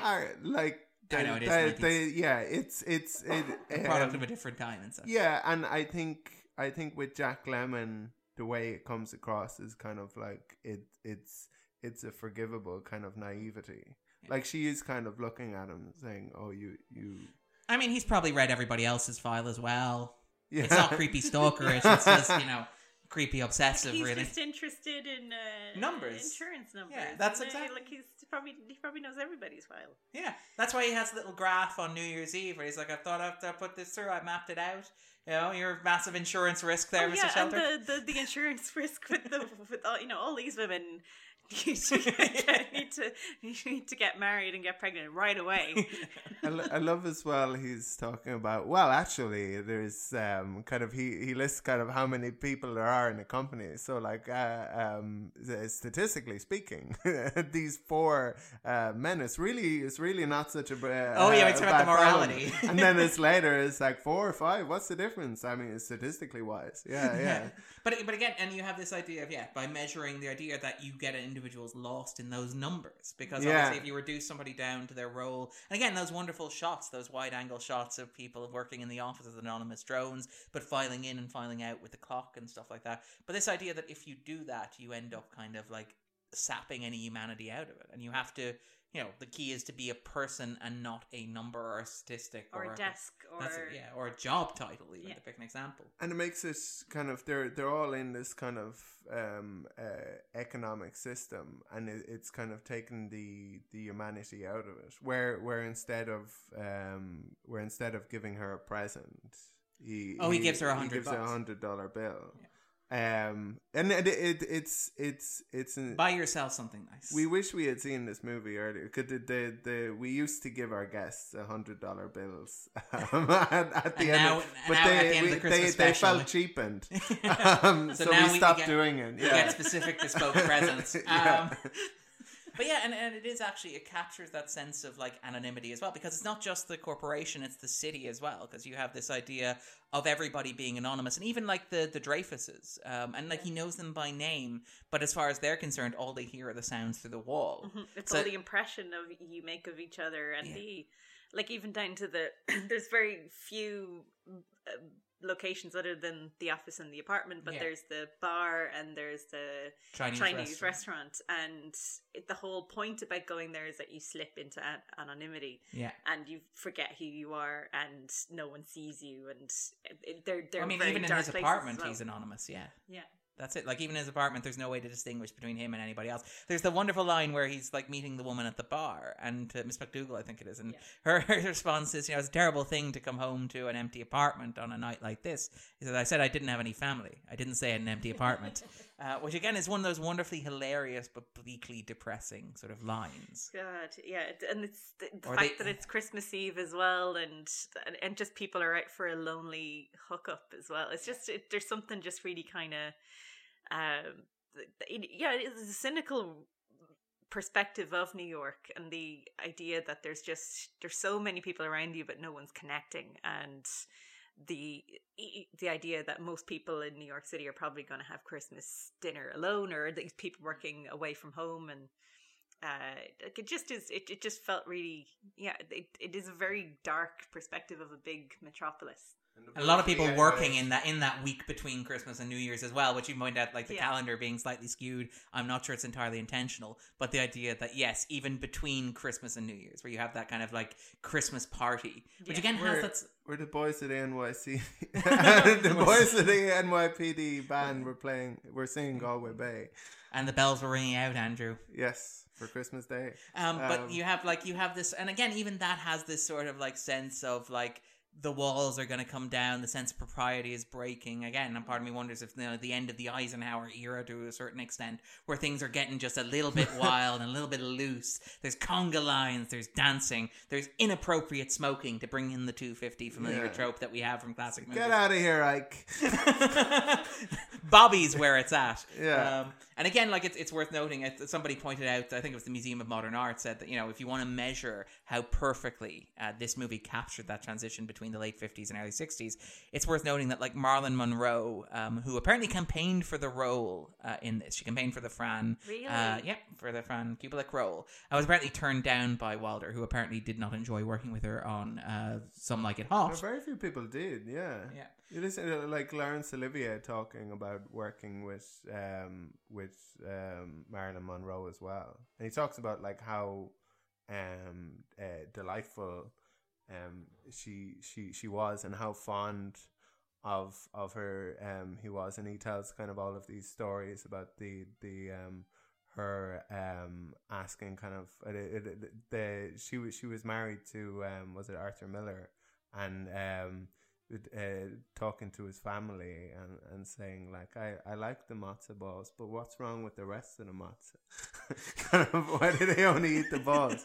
But it was her her kind of wish. But Laurence Olivier also saying kind of like, but she was like terrible to work with, like so kind of unprofessional and kind of unreliable. It's a real kind of a shame. Yeah. But apparently, like, Wilder turned her down for the role here. He also felt that she was too beautiful to play the role of Fran Kubelik. But it was also, even the film includes a throwaway line from Ray Walston, where it's like, she looks just like Marilyn Monroe. It's almost like they're taking the piss out of her at that moment. But that actress who was trying to do a Marilyn Monroe impression. But even then you have, if you want to point how well the times are changing, like by the time the film was released, your next election was going to elect a president who would be having his own afternoon quickies with Marilyn Monroe in the White House. Right. And you want to sort of you want to capture a moment in film. That's very much kind of what you're going with there. Yeah, of course he's having an affair with Marilyn Monroe. It's kind of... Well, I mean, Ike wasn't. I don't imagine Ike Eisenhower. No, yeah, but that's why you got to get rid of Ike. It's like, thanks, Ike. Goodbye. I like Ike, but I like like Ike. But I like the idea that Andrew's ballot for president of the United States is can I imagine them sleeping with Marilyn Monroe in the White House? That's your qualification for the job. It's no to Richard Nixon. It's just modernity encapsulated. Later, it's in 1958, in 1956, I asked, "Can I imagine this president wearing a bowler hat?" And I voted for Ike. In 1960, I asked myself, "Can I imagine this president having an affair with Marilyn Monroe?" And I voted for Kennedy. The way these things swing. But that would almost disqualify you from being president. That you'd almost get impeached for they're not having an affair. Were people disappointed that it wasn't specifically Marilyn Monroe?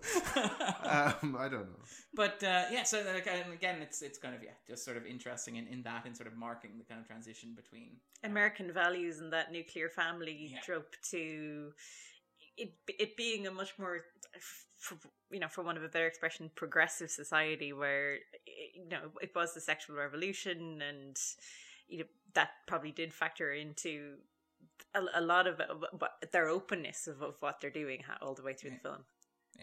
And it's a remarkably kind of open film in those sense. Well, it's absolutely candid about what is going on. They're not playing checkers in the apartment. And again, this sort of, the sense of anonymity and stuff like that, and the fact that nobody even his neighbors don't know that it's not him doing all this stuff as well, and how strange that must be. How he doesn't even have his own place. His apartment isn't his apartment. He doesn't have a place that belongs to him in the world. So in this city of God knows how many million people, enough that you could stack them head to toe and get all the way to Karachi, he doesn't have a little nook in the world that belongs exclusively to him. Except his desk in the office, which is why he stays late. If they did stack them all the way to Karachi, he'd actually be able to go to his own apartment and sleep there. There wouldn't be all these people. Oh, that's just the fantasy that he has. Yeah. So I'm not speaking hypothetically. I just want to go. And again, you have this the metaphor early on of the cold, and which is, again, we joked about the sequence of the scheduling and how wonderful that is in sort of a screwball comedy way, because it is, and how wonderfully relatable it is to anybody who has worked in any job ever. It's are you free this? Are you free then? Can you do this? What if you do this? But it's interesting how it kind of gets at how interconnected everybody is, because it's one of those things where he sneezes and the office kind of catches a cold. He has a cold, and therefore everybody else's plans end up being pushed out by weeks and weeks and weeks. Everybody else feels the consequences. There's a ripple down sort of effect going on there. All right. Is there anything else you want to talk about with the film? Anything that we haven't discussed already? Anything jumping out at people? I was just thinking about that moment of, and you might know a bit more about the context of it as well, but I do like that little kind of joke Billy Wilder's having when he's watching TV, and first let's hear from our sponsors, before you watch Grand Hotel, and then our alternate sponsor, and then turning around to westerns and just being static and I'm not watching this, and but was that a thing that Billy Wilder actually, that the comment he was making about TV or about westerns and their popularity, and it being about we're forgetting all these old great movies that were around in the 30s, like Grand Hotel, and there's definitely a wariness to it, yeah. I really love that moment, because it's just, it takes him the exact length of a time to eat his dinner, as it does for the film to start. Yeah, and while he's doing that, he's just fatigued with all the westerns on TV, and then he's just Christmas tree. Well, it's again, Wilder. I don't have any actual quotes from Wilder on that, but it's been argued. I think the Museum of Modern Art in New York did a retrospective on the film. And one of their readings on this, and again, it's kind of interesting to read that in the context of, we talked about, Mark Cousins saying that this is the perfect movie for television, and how I don't agree. I don't think Rioghnach agrees that's true either. But the idea of the widescreen, and the idea that when this film would be cut down, a lot of people who would have watched it on the old 4:3 television sets, it would have been actually cut or pan and scan. So you have these talking head scenes where they'd actually be inserting cuts from one half of a CinemaScope frame to the other. And it's interesting that Wilder, and again, this is a thing where Wilder was never beloved of the new wave. And in fact, his victory at the Oscars this year was seen as being something that nobody could make sense of, because there was if you wanted more art house fare, Otto Preminger had a film that was in contention around this time. Alfred Hitchcock had done Psycho in the same year as well, if you wanted to do something more out there. But you also had more conventional fare as well that was bubbling underneath the surface, more sort of standard studio stuff. So this was a kind of seen as an odd choice from somebody who wasn't seen as being an auteur. But the Museum of Modern Art in New York argued that what you have here is you actually have Wilder doing a proto kind of auteur bit of work, where he's more self-referential and more self-engaged than he would have been in his earlier films. And you see this sort of idea of directors treating film as something serious, even passively. So you have films that are in some way commenting on films. The Museum of Modern Art specifically singled out that sequence where he's watching television as one that was, maybe playing with the idea of watching a film on television in the late 50s, and what that experience might have been like for a director who had made a film for a big screen, watching it and sort of watching the commercial interruption of it and stuff like that, and watching the bad reception and the static.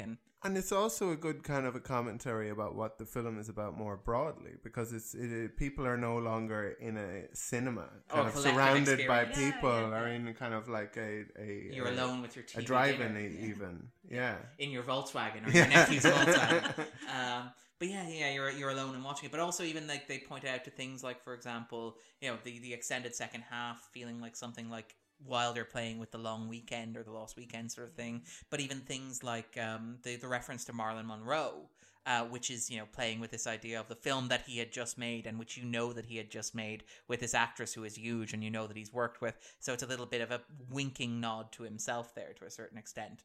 And again, how this was unusual for a director who had been making films since the 40s and had been seen as being kind of a steady studio hand, or a steadio, if you will, but as being a reliable, a non-artiste, non-pretentious. Again, all the quotes that we have from him, Studi Eddie, if you will, but the idea that he wasn't seen as being this kind of pretentious artiste.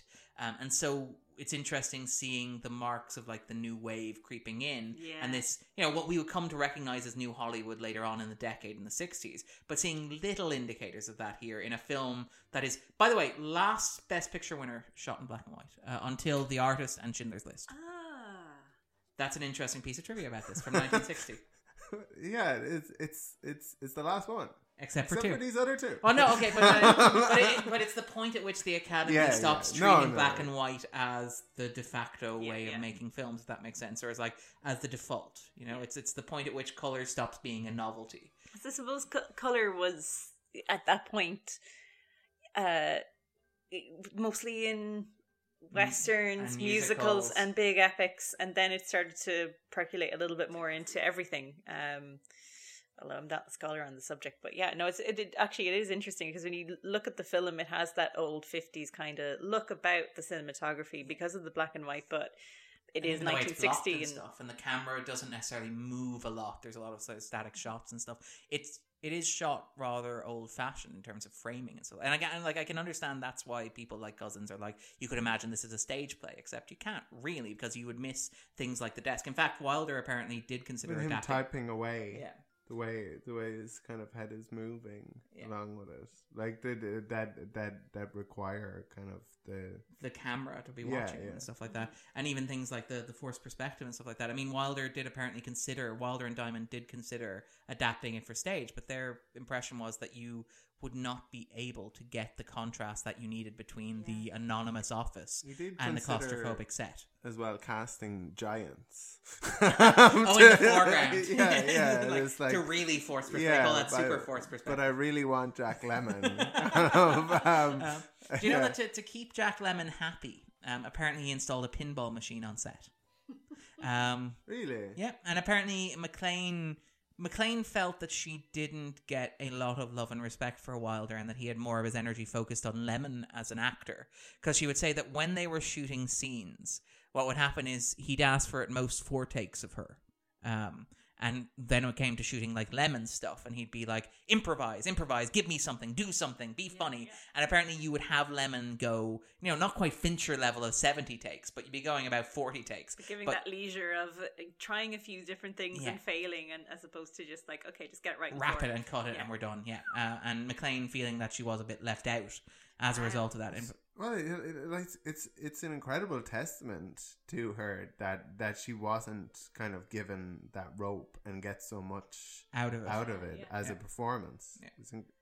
And I think there's also probably something in the fact that even if he didn't respect her as much as Lemon, who he had worked with previously, and was who the star at the time, and who'd specifically designed the film around. Like again, the first thing he did was after a screening of Some Like It Hot was he said, "Lemon, you're doing this." Yeah. He was also a man at the time. I know in Some Like It Hot they had kind of a plus. It was 1955 again. Wilder has unfortunately sort of a various reputation about his treatment of actors, female actors, on his films as well, as opposed to all of the other woke 50s and 60s directors. Fair point. But I mean, it is perhaps a testament to McLean that like she had 4 takes and she nailed it each time, and from his perspective he got everything that he needed from her in 4 takes. There's nothing else you need to do if you're going to nail it in 4 takes, and you just nail it in 4 takes. And if to be an actress of that level at that time, to hit the ground running like that and be very risky with that role, I think was fantastic. Yeah. And she's absolutely striking it. She's wonderful. And again, the film I think is very good with her as a character. She feels fully formed and developed in a way that the first time I watched it, I was kind of wary of it being this sort of like C.C. Baxter-esque fantasy kind of, the Walter Mitty style sort of thing, where it's like he has this imagined fantasy life, and it's like either she turns out to not be what he expects her to be, and that's awful, or she turns out to be exactly what he expects her to be, and that's brilliant. And I like the film developing her in a way where it's like she's neither. She's a complex human being, and she actually has an arc and development, and she's more complex than we assume her to be. And she's sad, and it's not a case of the girl of your dreams is going to come into your life and make you happy. The girl of your dreams is going to come into your life and make you miserable because she's miserable, because there's a whole pile of stuff that you're now going to have to deal with, because it's not that simple of falling in love and everything's going to be great. All right, I think that about wraps it up, unless there's anything else we want to talk about, anything we haven't yet discussed about the film. There's probably an awful I love some of the lines in this movie, and the dialogue is amazing. I wanted to write down so much stuff, but like I can think of even when he you have one of his bosses is kind of walking down the stairs and is saying, "Why do all you girls live in Brooklyn anyway? Why do all you dames live in the Bronx?" And it's like, you bring all the dames here. Certainly not. I'm a happily married man. Which is great. It's so good. There's a whole host. And the line as well, it's similarly like these kind of walks up these brownstones are an excuse to kind of like give these characters these fantastic, very funny lines. Like it's like, "What about your mother?" One spot from her and she's out of a job. Which is incredible. Also, the fact that I love that Kubelik and Baxter call themselves by their surnames, which again gets at that sense of like anonymity and sort of the sense of not really knowing one another and stuff like that as well. And Dreyfus is Mr. and Miss, such politeness, which is great. But even things like the bit where he pretends to have a date with the woman who's wandering because he obviously doesn't want to acknowledge. He wants to save face in front of her too. And I always found it really tragic that he could never explain the situation to the Dreyfuses next door, that even at the point at the end when he comes around, we got 3 nurses from Belleville, and and he asks her like, what happened to that girl? Me with girls, easy come, easy go. And you're just like, Just tell him what happened. It's your friend. Oh, and don't worry, I'm going to be giving my body to science. Colombia. Or, This part of the tragedy of the role is that, like, he's not even having sex, and he's just his neighbors think he's a dick. God damn it, he's so nice. But yeah, no, it is. It's absolutely fantastically written and wonderfully witty as well. Again, the script from a ILA Diamond as well, who worked with he was Romanian born as well, and he'd worked with Wilder throughout his career. I think they sort of began collaborating with after Love in the Afternoon, and with the lone exception 1957's Witness for the Prosecution. They worked together throughout their careers. In fact, Wilder's talked about how he feels that, I think it was during the Oscars, he said, should I lay a little rose on the seat where he used to sit in my office when we were writing these things while I watched the Oscars? It's like, oh, that's kind of sweet. Incredible physical comedy as well, with the nose spray firing away in the air, or even and then him spraying it on the flower as well. Yeah, or even the obviously the tennis racket and the spaghetti as well, which is great, and it's so wonderfully like lively and sort of infectious, and these little moments of joy. This guy, again, this idea of like an improvised existence, the idea of you haven't been, and again, this ties back into what you're talking about, like even romantically, the theme of the woman you love not arriving at the moment that's perfect or whatever, or not even being perfect. It's the point at which you even in love with you, in love with someone else who's completely wrong with her, wrong for her. But the idea that you find these things and you make them work somehow. Yeah. So if you don't have a colander, you use a tennis racket. Tennis racket, by the way, not a great colander. Have you tried it? Well, no, like we see in the movie, it's another it's another 250 trope of food waste. We see that some falls down. He does a good job of trying to kind of get it back. It's good at improv with the singing, and it makes it a funny moment. But as a technique, it's like just strain it over the sink. Come on. I love the idea that was take 32. Wilder was just throwing increasingly improbable items at him. It's like, I want you to use now a hurley. Use a hurley. It's like golf club. Can you make a golf club? Silly Darren. Never used a hurley. No. Okay. Maybe for stirring it. Actually, on a very side note, I had a whole sidebar with the fella last night about the particular sock drying implements. Yes. I was like, to keep the Argyle socks, to keep them in shape, and like we don't have those anymore. We just go to Penny's and get new ones, and it just this is a bigger point than I thought it would be. But I just love the idea that you would wash your socks with that much care and in darn 50s. them Darn when them, you have a darn hole. them. Yeah. I mean, but this is the thing, when you're watching this stuff, it becomes almost like an active kind of historical anthropology. Explain what darning is. Darning. Some of our younger listeners. Those darn like socks. VHSs. It's like when we have to explain VHS on the podcast for listeners. Make us all feel old.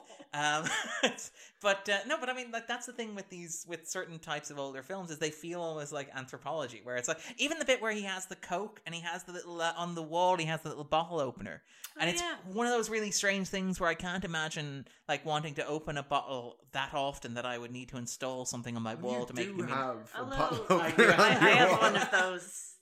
Do you have like a? No, I know, but the one you take off and you use, that's fine. But the one on just one-handed bottle opener. One-handed bottle opener. Okay. Yeah, you've really not been living. Using both of your hands like a sucker. But I mean, things like that darning implement and sort of like how much time you'll save now. You can double your efficiency at least when it comes to opening bottle openers. Yeah, you could be in the top 10% of efficiency. But yeah, I mean, even things like that. Get that promotion, Darren. Yeah. But it is fascinating just watching these things, and again, like, for audiences watching at the time, they would have been, oh, that's just a regular sock shaper, I guess is what we call it. But for us, it's like, well, that's a really strange alien implement. It's like, and that's what microwavable meals look like in the 1950s.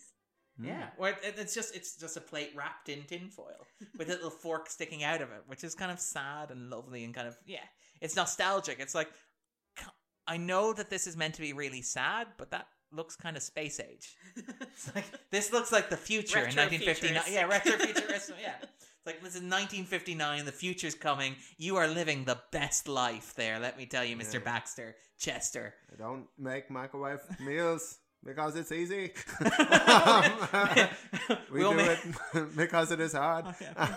And we will have tinfoil meals in this front of a decade- television in with this a remote decade. control. And further too. Sorry. I don't know what And that do other was. things. But yes. So I think that about wraps it up. Unless there's anything else you want to talk about with the apartment. Anything else that kind of jumped out at people. Anything else that kind of struck them. This time I noticed the ice had not melted in the bucket of champagne for quite a long time. Even after another suicide scare, the ice remained in transit in the Volkswagen till he came up and put it up in Did he put it in the fridge? Because if he put it in the freezer, surely the Don't bottle make would have ice exploded. like that anymore. Exactly. Yeah. That was the He could have got new ice, I suppose. Yeah. It just rotated through. Like- those old 50s ice cubes Yes. were like properly built by men. we used Comic cubes. we used to make food here. Yeah. But I love the idea that I mean, you know, Oh, I love the idea that he's so sad he's packing, but he's done all the prep given this work. ice cube by my father, And and his I hope father. to give it to my son. Yeah. His father before him. This ice cube came all the way from the old country. But I love the idea. I love the idea that he's packing up and getting ready to go, and sort of like getting ready to wander. And again, the Jewish Chronicle's written an article about Baxter as the wandering Jew. Is he this broad commentary, which I'm not entirely sure that I buy, but I kind of it's an interesting read on it. But I love. It's an interesting read that you didn't buy. Darren Andrews, like, he normally buys these things with line and sinker. What's too far for Darren?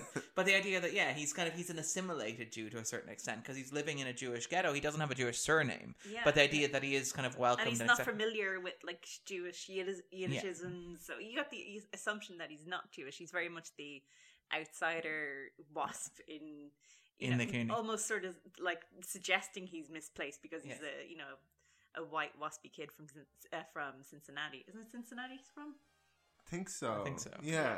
Or yeah. He makes reference to the place he shot himself, and but like that he doesn't have that kind of he's asking Dr. Dreyfus about like what does that? No, I don't know what that means. What does it mean? It means be a man.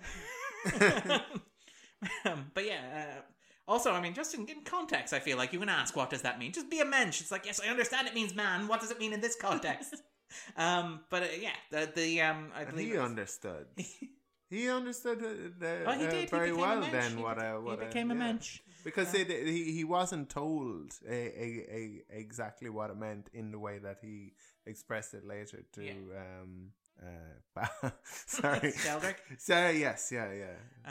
But yeah, and again, the Jewish Chronicle's observation was that at the end he's kind of dispossessed and he becomes like a wandering Jewish man. So maybe he embraces a Jewish. I don't know. It's a bit of a stretch even for me, but I thought the article was quite interesting. But I love the idea that while he's packing up and being all forlorn and making sure that he puts the gun in the box properly, that he's gone. What's he's in like, the box?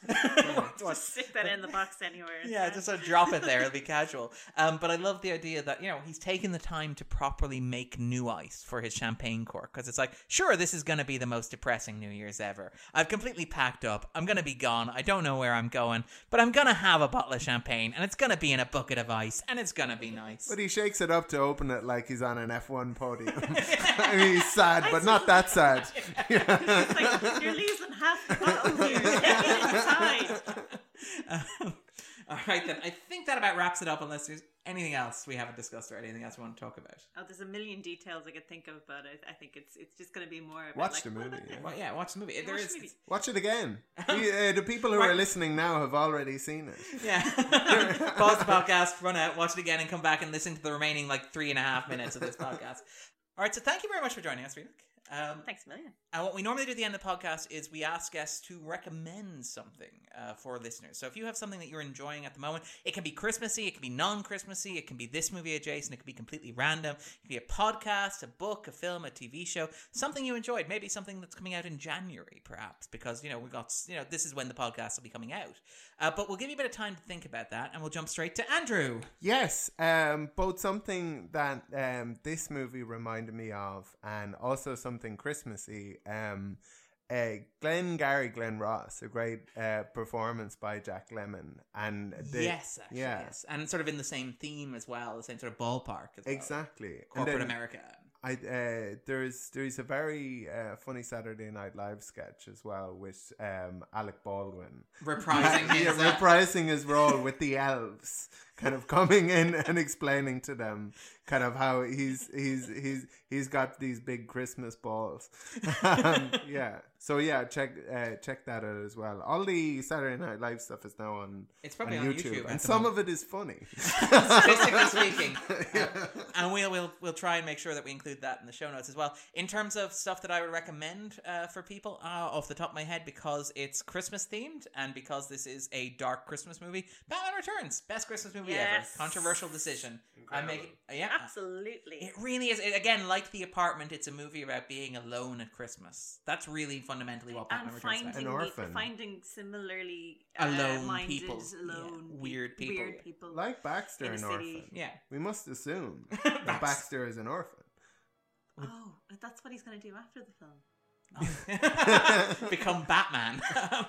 I love the moment in Batman Returns where the Penguin jumps on Batman and he's like, "You're just jealous because I'm a real freak and you have to wear a mask." And Batman, played by Michael Keaton, is like, "You're probably right." I love Tim Burton Christmas movies. He's incredible. I love that moment in Batman Returns where he's like barreling through this tunnel in the Batboat, and all of a sudden this penguin on a rocket comes. He just like swerves, and then you see him kind of looking back and saying, "Was that a penguin on a rocket?" It's just great. Absolutely. I'm going to keep going, but he's definitely rubbernecking for a moment. It's like, what? And given how hard it is to turn your head in that bat suit, that's quite an accomplishment. But yeah, no, I absolutely do. If you're listening at Christmas time, I would recommend that. I think. And Christopher Walken. Yes, as Max Shrek. Never ever forget Christopher Walken. No. So Rioghnach, sorry to circle back around to you, but is in terms of recommendations something for this? Well, I'll talk about a very specific January-bound film in a second, but it's not very Christmassy themed at all. But if you are listening at Christmas, the only thing I ever do religiously every single Christmas is have apart from watching The Searchers and all of the non-Christmassy Christmassy movie, I'm just going to mass. And, of course.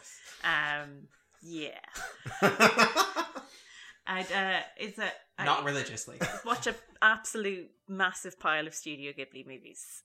Gotta always watch My Neighbor Totoro. Have to watch. I just have to watch everything. Like it's a complete Ghibli fest. If I get to the end of the Christmas holidays and I can't watch all of the Ghiblis in succession, it's just going to be. It's not going to be a happy Christmas. So if you have never experienced Studio Ghibli, I would strongly recommend it. It's just that feeling of being a kid. That's what Christmas is about. It's just feeling like you're 5 again. And Ponyo and Totoro specifically would be 2 that you can't miss. But in January, unless the release date is miraculously going to change in the next few months, The Lighthouse, Robert Eggers, is absolute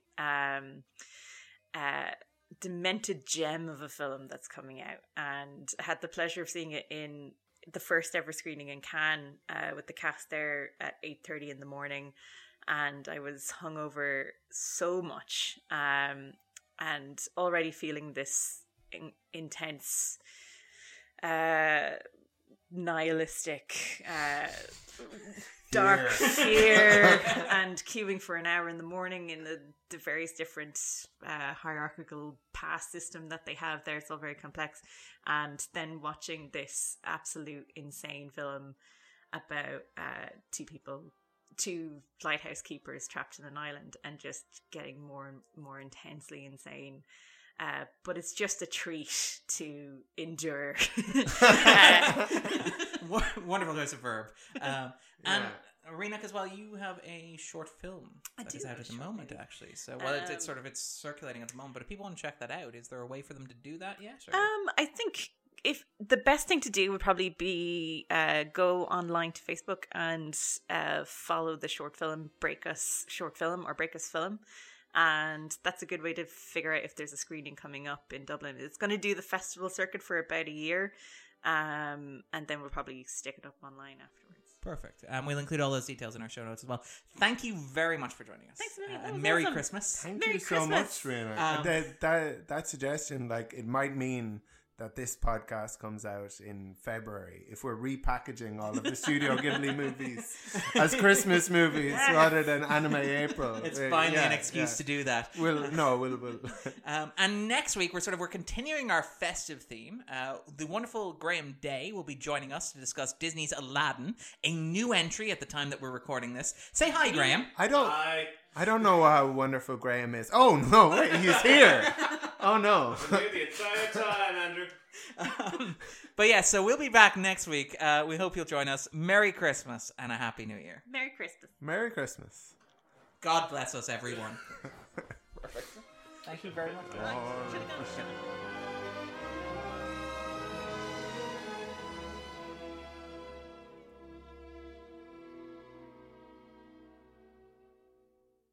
I don't know if we want to stop, but there's a spider eating a fly. It's amazing. I beg your pardon. In the room. Oh yeah, there it is. It's not in the room. It's outside. Outside the room. Yeah, sorry. I shouldn't imply that there is. Oh my god, it's just devouring it. Yeah. It's incredible, listeners. Nature's yeah, I watched it crawl down the. Christ, that's vicious. Do we want to edit this out? Do we want to? This is a Christmas episode. Yeah, it's ripping out its guts like a turkey being opened and having its stuffing. Well, it's not fighting anymore, yeah. No, it's lost a sense of its nervous system. It's definitely deceased, and now it's just flailing about, being ripped apart limb by limb. Merry Christmas, everybody. Yeah, Merry Christmas. So are we going to wait for it to lay eggs in the corpse, or are we going to we're just waiting for it to be entirely devoured, to be like, we have to see how this saga plays out. He's making a move. It's we're watching it, yeah? It's wrapped it What a twist. in webbing. He has. And it's taking it away now. He's back. Oh, it's come back. No, he's not. He's hung it down. Oh, that's really dark. That's macabre. That's right out of. Oh yeah, right he's out hanging the of stockings like for Christmas. But instead of a stocking, it's a dead fly wrapped in. This may be a podcast extra. Yeah. I don't know. I thought it was very seasonal. A Christmas Day podcast extra. Yeah. Ho ho ho! Merry Christmas miracle. You hardly ever see flies in December. Oh wow! No, it's taking it back. He's taking it back. No, he's still wrapping it. He's doing a wrapping job. There is a theme because it's definitely hanging dangling like a stocking. And it's wrapped like a Christmas present, and it's back up again. Yeah. Okay. Up the chimney. So it's almost like a Batman interrogation. It's basically a Batman interrogation. It is, yeah. Or it's like LA Confidential, another Christmas movie. It's dragging him up and dropping him down and coming down to pick him up again. Okay. I think he looks well mummified, though. He doesn't actually look like a fly anymore. He just looks like a big bundle. He's a big sack. Yeah. He's spinning him again and bringing him up. Yeah. But, like in that Return of the King... that terrifying scene with the big spider. Yes. I forgot the name of the big spider. Yes, she's also in The Hobbit, isn't she? Oh, yeah, she is. Yeah. Anyway, I think we're done now. Are we done now? I think The fly is definitely dead. I've always wondered, what did that big spider from Lord of the Rings do? What was that big spider been doing since? And now you know. Having not doing watched the book tour. All right. So if this was a Christmas conventions, if this was a Christmas special, Merry Christmas, listeners. We'll be back next week with Aladdin.